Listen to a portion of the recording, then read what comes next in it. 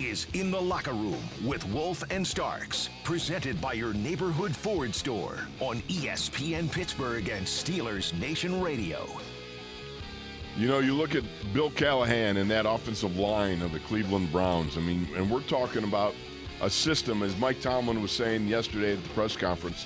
It's not about Baker Mayfield or Case Keenum necessarily. It's about the system they employ, which is big on the run game, big on play action pass, and big on misdirection. Those three elements, that's the system offensively for the Browns, but it's all based off the run. Because if you can't run the ball, you can't play action.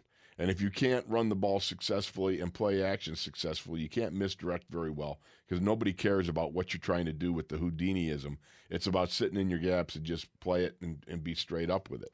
So there's things that happen. The elements have to come together for that system to be, as good as it is. And it starts with the fact that you got Nick Chubb, who's terrific. You got Kareem Hunt, who is terrific when he's healthy.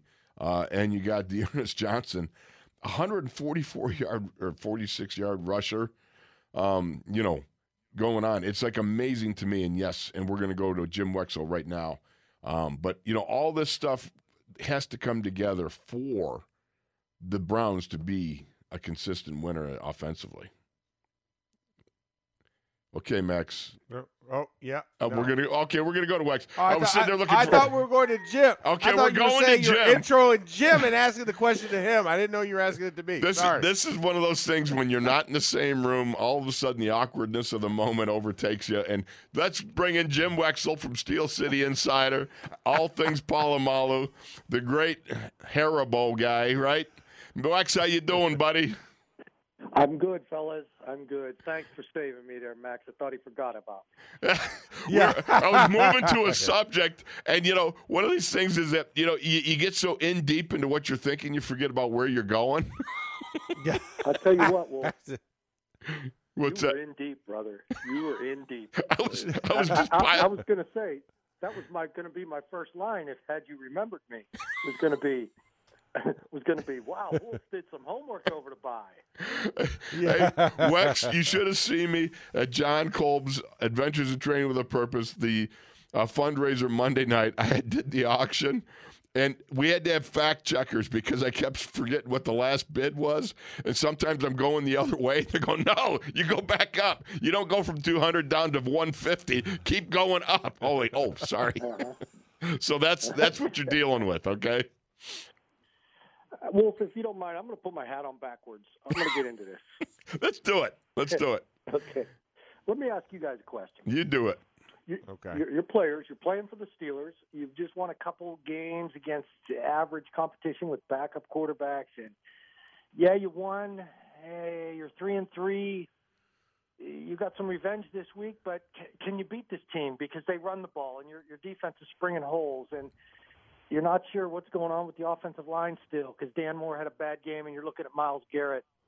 And, Ben's not really killing it, and nobody's really killing it.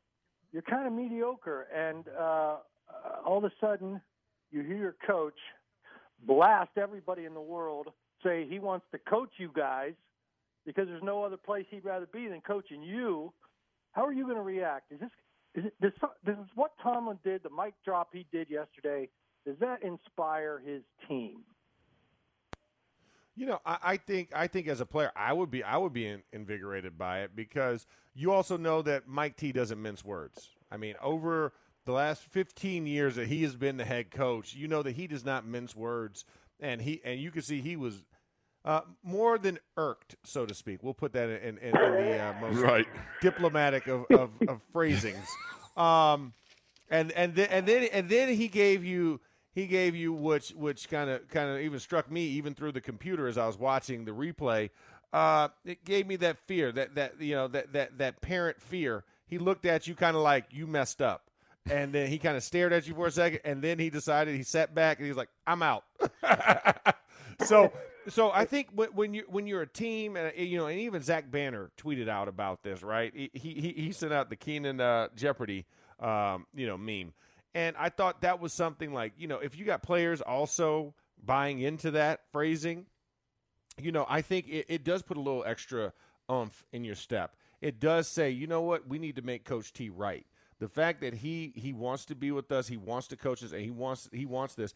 And I think that's the additional already you should be self-motivated because it's Cleveland. We talked about how each season is its own iteration, but at the same time, there is still history there. And that's why you keep guys from year to year, right? That's why you have guys who are kind of those gatekeepers to the past, in a veteran, because they know what the history is, and they also know how to move forward. When you have that common interest, you also know how to play against these guys. So I think that's something that is going to be honed in already from the locker room perspective. But then when you get it from quote unquote management and the higher ups or the second floor, I think it just continues to reinforce that issue. So now it's a business week, and this is the divisional game. This is the closest geographical opponent that you play. You guys share, players have gone in between these teams over the years more than we care to remember. And there is just that type of just border war type of feel to it. And so I think this just adds to that. And then this is a spice on top, is that Mike T is also irked this week. And he wants to go out. He wants to show you why I don't want to go to college ever. I don't know what coach would say, I'm a successful NFL coach. You know what? Let me go recruit college kids that already think they're better than they are. And when I've already coached where they want to be, I know what it takes. I'm dealing with grown men who take this as a business, not as a scholarship opportunity where I may or may not have the motivation to actually get to that next level or know what it really takes to get there. I don't want to do that. I don't want to go sit in a five-star recruit's house, recruit his parents, recruit the high school coach, recruit boosters, recruit now at NIL, and then also have to deal with the administration on my back about things. Why do I want to deal with 17 cooks in the pot when I just have to deal with 2 at the pro level? Go ahead, Wex. Let me jump in, Wolf. Go ahead, brother. Max, you sound a bit irked as well. I am. I deal with college, I deal with college radio as well. And it's always amazing to me because we're dealing with LSU and the SEC, right? And everybody's like, oh my God, that's one of the top 7 jobs you want to have. I was like, yeah. It sure it is if you're in the college world. But for a pro coach to want to jump back into college, you have to be like a coordinator. They're going for successful tenured head coaches that they think is on their list. I'm like, are you delusional? Like, you can't throw money. And Mike T said, there's a booster not with a big enough blank check. I'm like, yeah, a head coach, it's different if you're disavowed, right? Like Harbaugh was, and you're about to get fired anyways. It's different. You go run to college.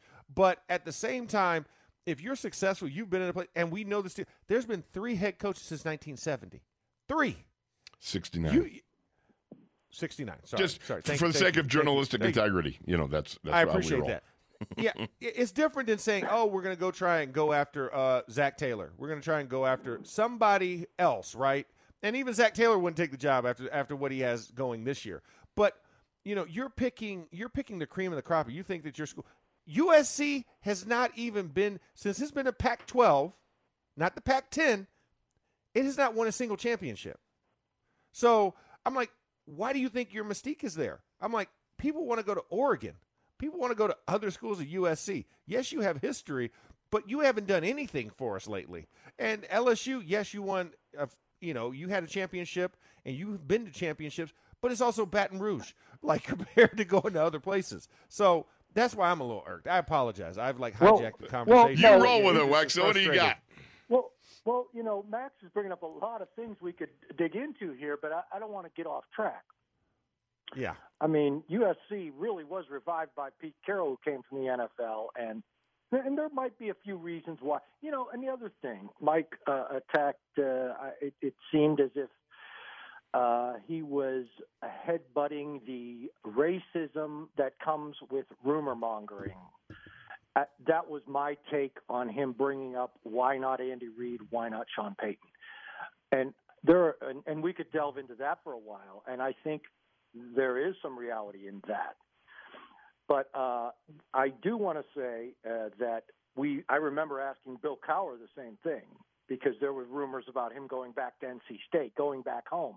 There are some reasons why someone would go back to college. But we're digressing. I want to get to the point about being irked. Irk, to me, conjures up instant pissed-offedness. Right? Yes. Take a high level of festivity. Professorial term. I don't think he was immediately irked. That comes with a sudden surprise at a question. I think he came in there waiting for that question, and he had to wait a long time for it. I think he had plenty to say about it and had been irked previously.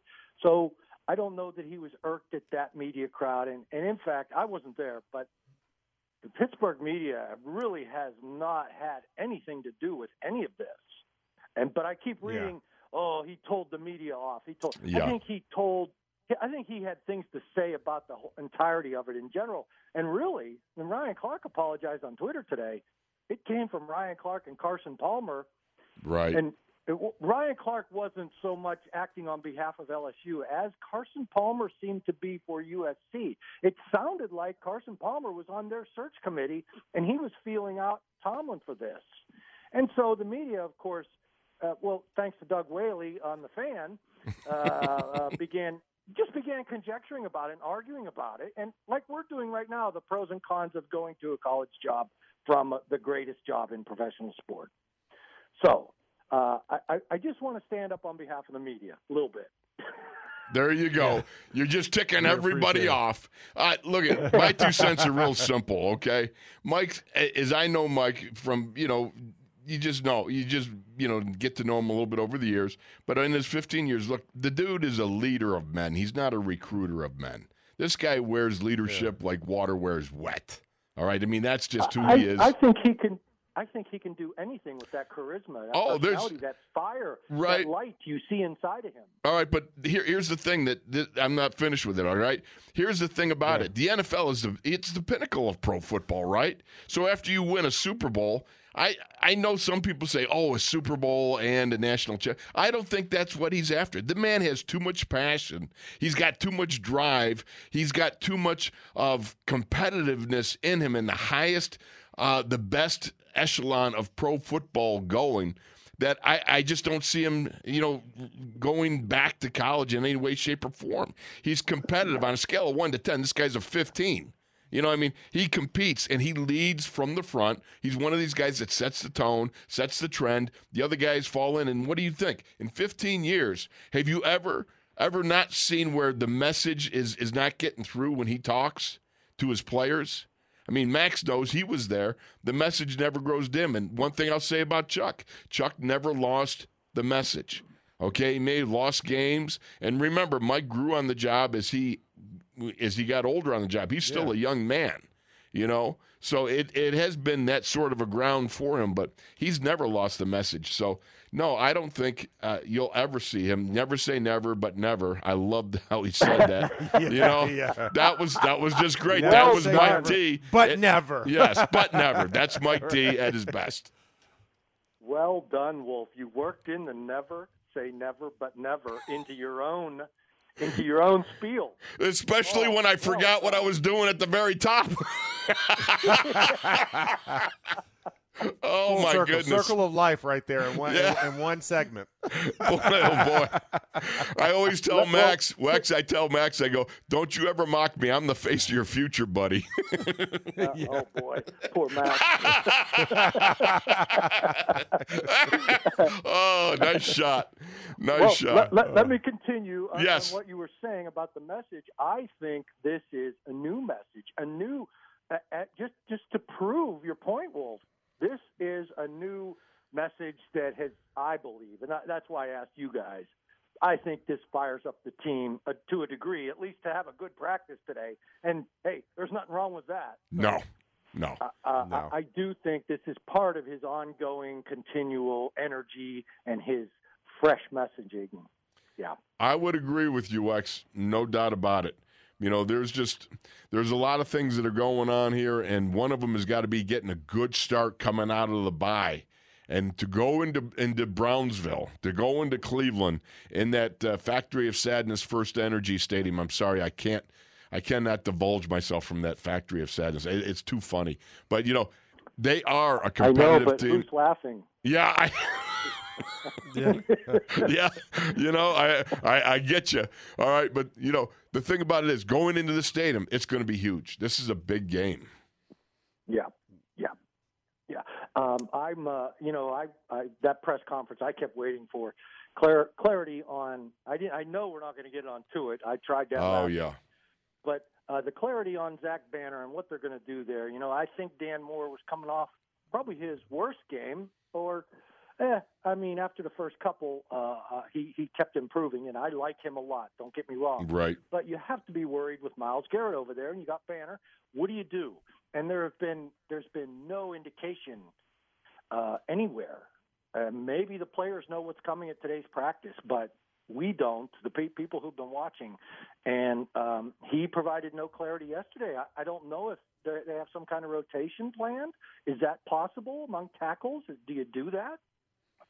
I mean, that's a tough one. But I think also, you know, at this point in the week, you don't want to divulge anything ahead of time to where teams start game planning.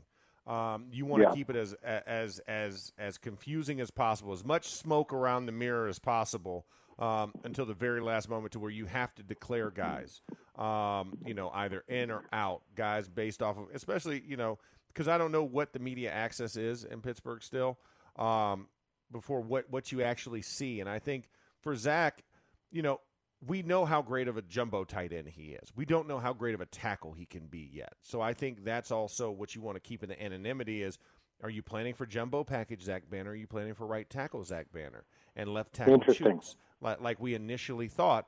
Or is it still Dan Moore, and then you're putting in Zach at tackle, and then maybe you have Chooks as a jumbo tight end?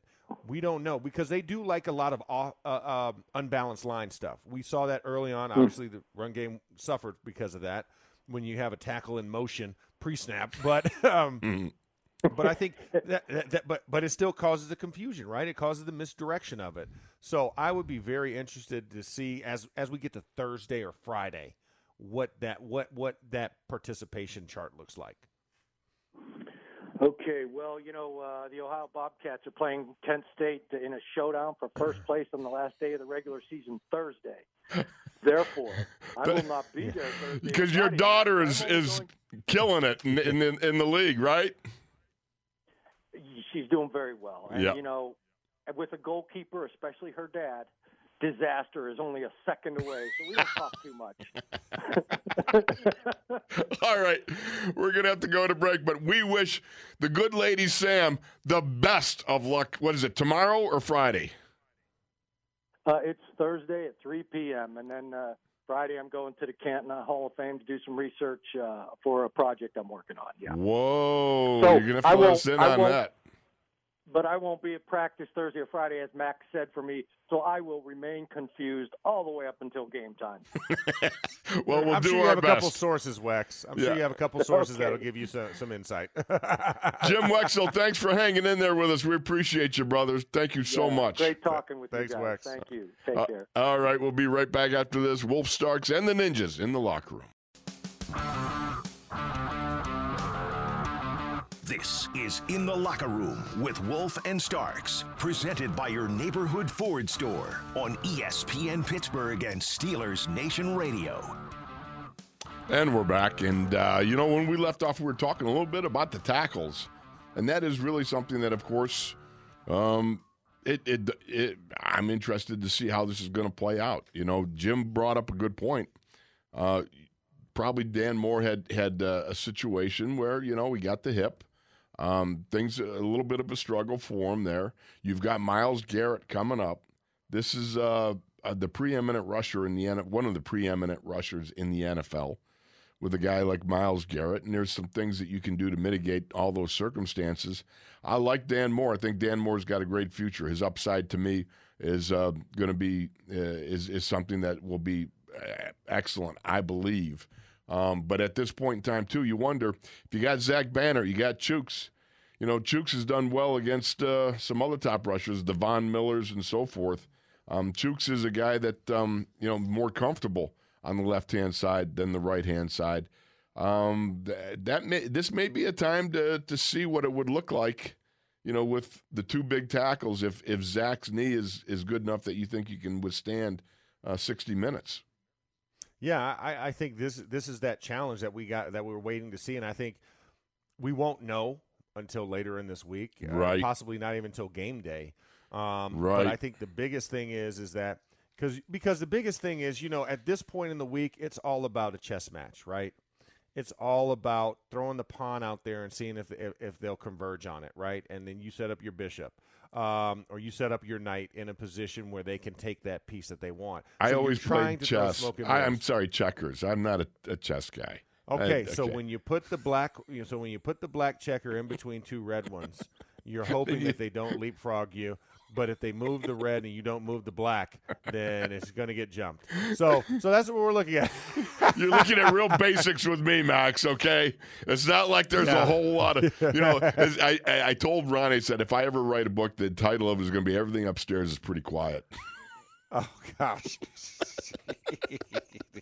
So just so you know what you're dealing with here, my friend. Background. Got it. Yes. Got it. So I think, you don't want to reveal what it is so teams can start game planning it. Yes. But I think, there's not a lot of film out there, so if you did game plan, it's like, what? But you'd rather keep it as vanilla as possible until you actually have to declare when we get later in the week. So it's going to be interesting to see that participation report. Like I said, you always look at the injury report, right? And off of a bye, you expect to have a clean sheet, but every once in a while, there's guys still dealing with stuff that has to be put on that sheet for transparency purposes. So I think, if I'm the Steelers, I'm not revealing what I'm going to do with Zach yet because, like you said, he can be a jumbo tight end or he can be a tackle. And so I would rather keep that flexibility because if you pigeonhole him as a tackle, that he can't be an eligible guy. Right. And that that now you have to look at somebody else or just stay with your tight ends. So they remove one thing off of the quote-unquote defensive game plan on what-ifs if you do that. Here's the one thing that I like about it. Zach Gentry represents that kind of almost a jumbo tight end, in the sense of his blocking skills. That's a big man. Yeah. The 6'12". He's a 2XL. Yeah, exactly. Yeah, not quite jumbo's 3X. Well, we always measured axe handles across the backside. That's how we used to go. Oh, he's a 2X handle, 3X handle. There was only, I can't remember, I think there was only one guy I remember that was a 3X handle in my time, and that was the Fridge when he was 375. That was big. That was big. Big. Well, big, yeah, big. Yeah, that's humongous for back in the day. I mean, when you look at it, you're like, man, 375 when everybody's riding that 280 to 300 range, and then you see, oh, this guy is 70 pounds. Max, the biggest heavier. man I ever fought in a contest was in sumo. This is really bad visual, and I apologize for it. But I did compete in the first professional sumo tournament. It's the diaper visual again. Yeah, it's just horrible. Visual. It's horrible. But the dude was from Europe. He was 6'4", 409 pounds. I got to tell you something, man. I thought I was going to get killed, and I actually slammed him, right? And he sat up. As I sat up, because we went out of the ring and crashed, right? He sits up and looks at me and goes, I did not think you could do that. I said, neither did I, buddy. Hey, did you give him the Ric Flair? Woo! Afterwards. That's exactly it, man.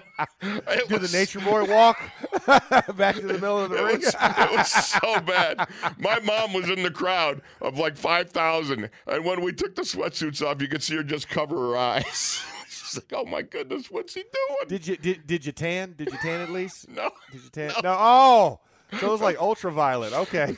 Max, this is so bad.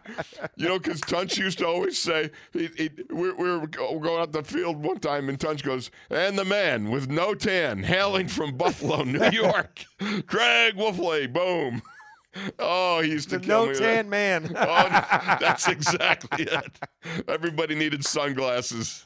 Oh my gosh. So saying all that, and really, I'm not sure where I was going with this whole thing. We were talking about Zach Banner. Oh yeah, we're talking about tight Zach end, jumbo tight end. There you go. And Zach Gentry. Yes, exactly. So those guys. I mean, to me, Zach Gentry could be the wild card in helping a lot with Myles Garrett. Is the point. Because this guy, he's got some good feet. He's got length. He's got that arm length that can really create issues and he uses them very well in pass protection. He's one of the top pass protecting tight ends in the NFL. Ain't no doubt about it. You go, and you just watch him. It's the eye test. You watch him, you see it. He does a good job. He can be very beneficial as far as that goes.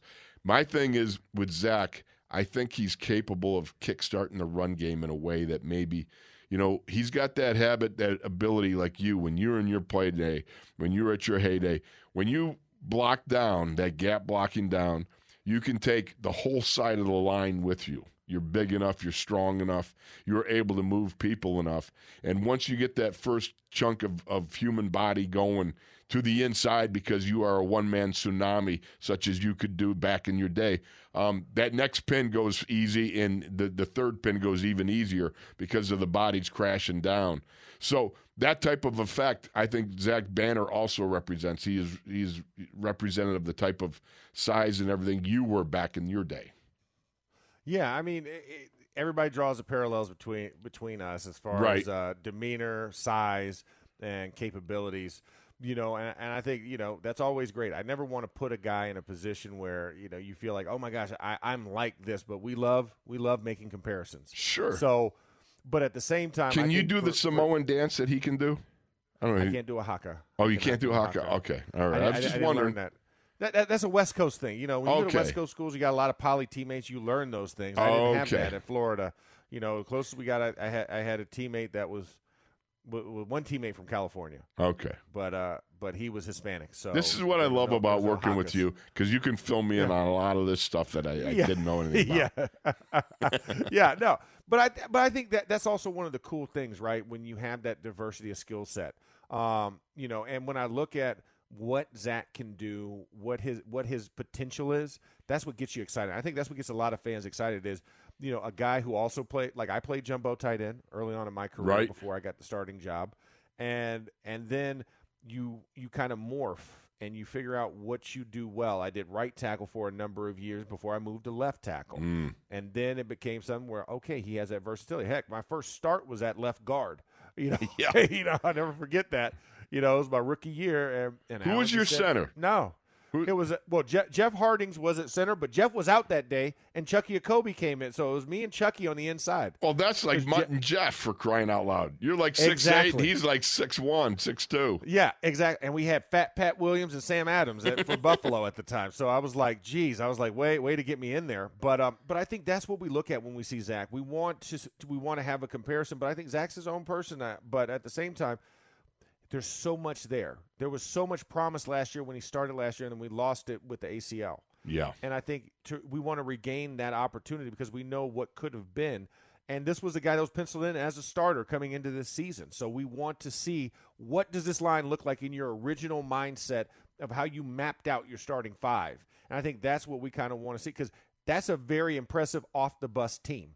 Yes. When you see those linemen walk off, you're like, okay. The bus is tilting. It's tilting. Hey, let me just tighten up this chin strap a little bit more on the left side. Yes. Because these guys are going to bring it. I might get ear hold if I'm not paying attention. So that's what you want to see. You want to see look like Tarzan, play like Tarzan. Yeah. You want to see look like Tarzan, play like Jane. No, that's bad. That's definitely bad. All right, we're going to go to break. When we come back, we'll be taking. We got any calls, Jacob? Okay, we probably got a call maybe, or we'll see. Number's 412-919-1316. We'll be back after this.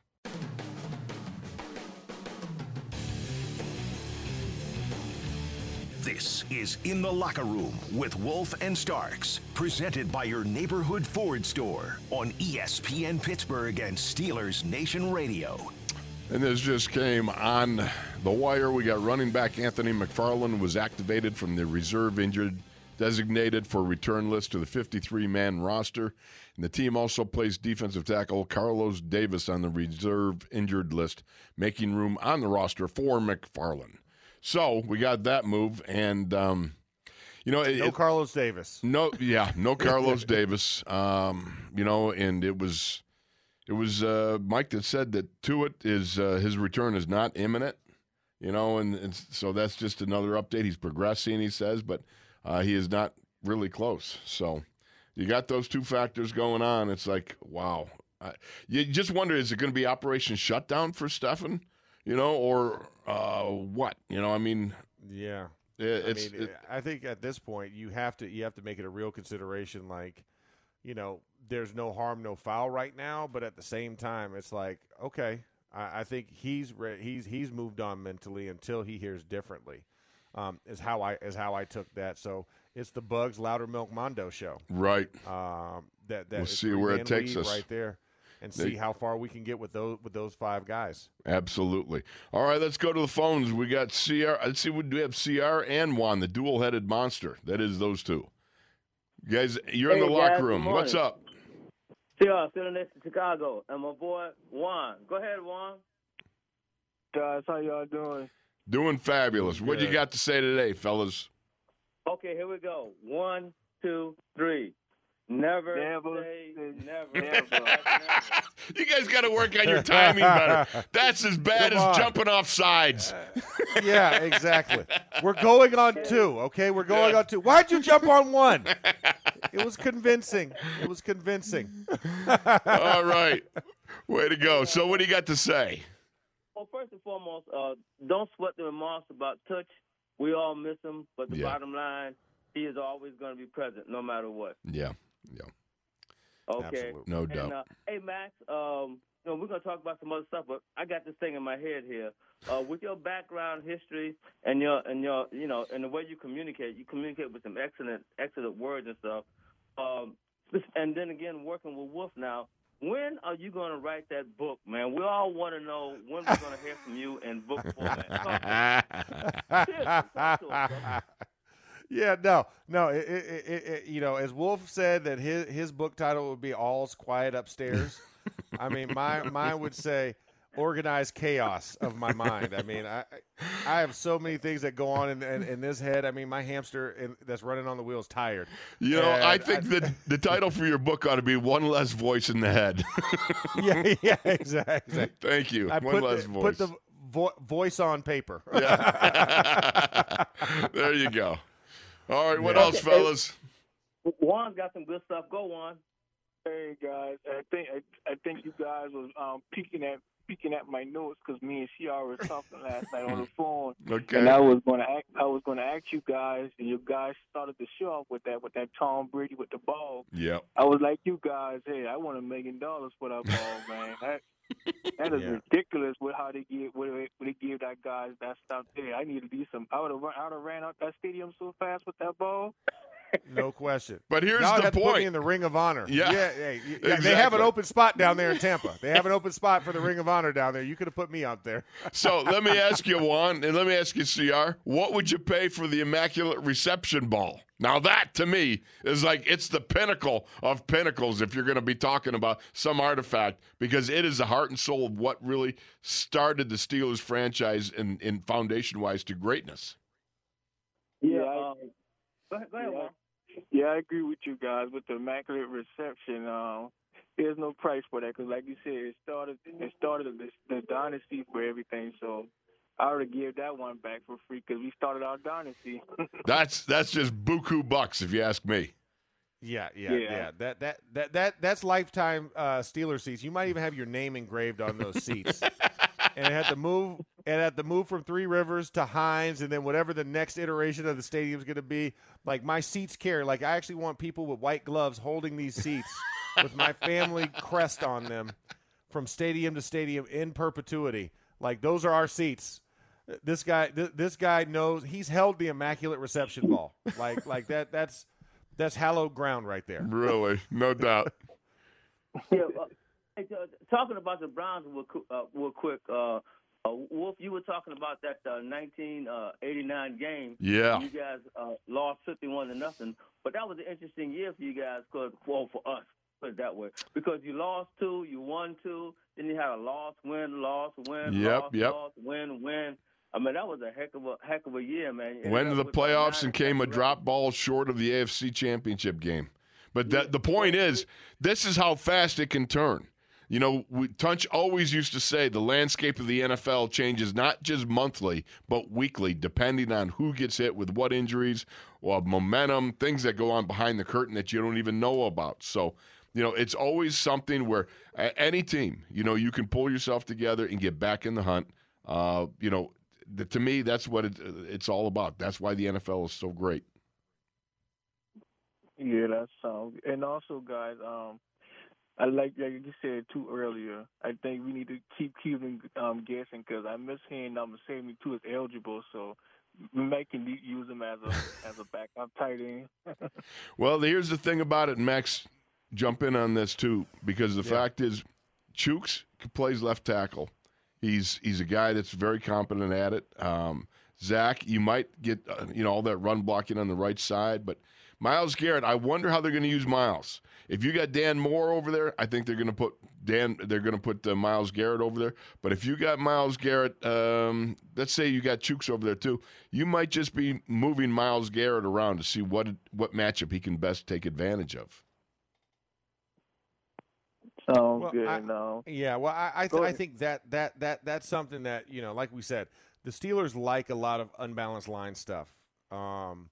And when you add Zach in, it does give you more flexibility for unbalanced lines. Say he comes in as eligible, and you decide to put Chooks on the left side with Dan Moore for a play. Right. What's the harm in that, right? I mean, it almost makes Chooks as a tight end, even though he's the ineligible. No, I mean, there's a lot of different things. I think that's why the Steelers want to keep this so close to their vest is we have a lot of schematic things we can do, but more importantly, what's in that D coordinator's mind thinking about what he has to get ready for, what he has to prepare his team for. Right. And you don't want to give away any trade secrets before it's time. You want to give it to him when it's too late, and you're trying to do it as an adjustment, and then they don't have time to rep this and practice it. That's why Stefanski won't answer the question about whether Baker's going to play or not. I mean, it's just simply you're just holding your cards. So. That's a smart move. Anything else, fellas? Yeah, you started out. I wonder if we got any phone calls out there. You think we got anybody on the line? You guys should know better than that. When you guys start your show, we start our show. So, well, it's time to close your show because our show's almost closing. Okay, here we go. In the meantime and in between time, who rides? We ride. There you go. All right, fellas. Thanks a lot. They practiced that one a time. They did. They got a little better at it. Very good indeed. In wrapping this up, Max, and talking about that offensive tackle situation, that in and of itself is going to be interesting to see how that plays itself out. But I also am fascinated in some of the matchups, I think, with Freiermuth. And also Ebron. Eric Ebron's been a little bit quiet. They asked him this past week, how do you feel about, your targets going down? He's, took a very statesman-like position and just, hey, I'll do what I got to do and da-da-da. And he's not making any deal out of it. I like that. And I would also look at the fact that, again, a 13 personnel thing where you come up with one back, 3 tight ends, but the ability to put him out. If you remember last year, there was a time they put him out, split out, had a corner on him, and took advantage and threw a fade route to him and a jump ball, 50-50 ball, and he came down with it. There are things that you can do that I think Eric Ebron still has value. Well, no, he can ISO to one side of the line. Right. You can put him as a single receiving type to one side of the line. He doesn't have to be just a slot guy or an off-centered guy that comes off the ball from a wingback position. Eric gives you a lot of flexibility in the stand-up position. And I think the same thing can be said about Pat. That's why I said, one is a receiving type stand-up, the other one's a blocking type, and the other one plays in between. Pat's that one that can play in between. Because you can do a lot out of this 13 personnel with both of those guys in a stand-up. And say you want your pseudo 11. Right. We'll call that pseudo 11, where you only have one tight end on the line of scrimmage, but the other ones are now lined up as wide receivers. And you can still bring them in and put them back out like an accordion. You bring them in, bring them out, bring them in, bring them out, and you can do a lot of things that keep you rolling, but also keeps the personnel in an advantageous position for your offense to where you can take advantage of a defense. Because say you come out in 13, you spread 2 of those guys out. Guess what? One gets the corner, the other one gets a linebacker, the other one gets a safety. Right. And now you're like, I've got an advantage here. To throw to either one of these guys. One's too tall, the other one's too slow. So, you have that flexibility within it. So it'll be interesting to see how they continue to expand this package and how they utilize and deploy these guys in game. But it's going to be fun to see Cleveland because I expect there's going to be some trickeration going on. Trickeration being the key word. The iteration of trickeration. How's that? There it is. I like it. Waxing poetic on the close. I love it. Yeah, you got to do it, man. It's all coming together. You know, you look Yeah. at this, and one of the things that also excites me about it was if you went with a street tight end, not only can you get running the ball, right, but Najee is a very good pass ball catcher. You know, I mean, Yeah. you put him through, you know, you get the play action, you put him through the line, and you put him in some of the middle areas there, and you use those tight ends to, you know, fan across the front and everything. You got big targets, big bodies, everything from the 6'12" to the Freiermuth with the wingspan of a condor, for crying out loud. And you've got some real valuable targets for him. So it's not like the passing game is going to be passé if you simply have one receiver out there. You simply have different valued targets that you could throw to underneath. Screen game. Ah! Thinking of a word that rhymes with screen. Mean. That's a mean screen. screen. There you go. Yeah, but I think the screen game, because it's something we have not been great at, it's something that we kind of shy away from. So now imagine inputting a screen game in the 13, whether it's tight end delay or running back. Oh, yeah. Oh, I'm liking that. I love screens. Yeah, I love screens too, because you get bodies moving forward fast. Yes. You know, you have the front line, and Ben has the touch to drop it over the top, but now you get a moving wave or a wall going forward, especially when you're thinking middle screens, either tight end or running back middle screens. You think of some of the tighter B-gap screens that you can do. It also allows for your rollout game, you know, running tight end hides underneath. I mean, there's so much flexibility within the package when done correctly. And when utilized, and obviously you have to prep it in your top 15 to get ready for it. But I think there's so many possibilities within that, you know, versus the 11 personnel, which is more pass friendly. If you want to have some good things, because you have competent guys, you have 3 competent tight ends. Not every team can say that. Right. You have 3 that's competent true. tight ends. You know, not everybody's hoping for a second tight end to come around, right? Even look at Cleveland. Like, you have Austin Hooper, you have Harrison Bryant and company, but Austin Hooper's your guy. Yes. You know, Harrison Bryant is not quite filled out the role, so it makes for a better anonymity when you have 3 guys who can catch and who have shown you they can catch in big time moments, like first down moving, chain moving type of moments. The fact that you had, the 6'12", Zach Gentry, able to run a tight end screen and do it so competently, that's something that you put in the bugger minds of the defensive coordinators out there, and that's something they have to make sure that they cover. And I can tell you, Najee's another guy to me that you can screen with. Freiermuth is another guy. Ebron, obviously, you could run smoke routes with him. You can give him the ball in a rush. Yeah, that's right. They did. Yeah, Boom. they did. Boom. Yes. There it is. So now you have to worry about it, right? Everybody's done something significant at the tight end position this season. So everybody's a viable threat. All right. Well, it's time for us to wrap this one up. Thank you, Max. I appreciate you so much. We'll be back tomorrow morning in the locker room. And for all the folks out there that joined us, please come back. We enjoy it. Love you all, and have a great day. Next up is the Godfather himself right here on ESPN Pittsburgh and Steelers Nation Radio.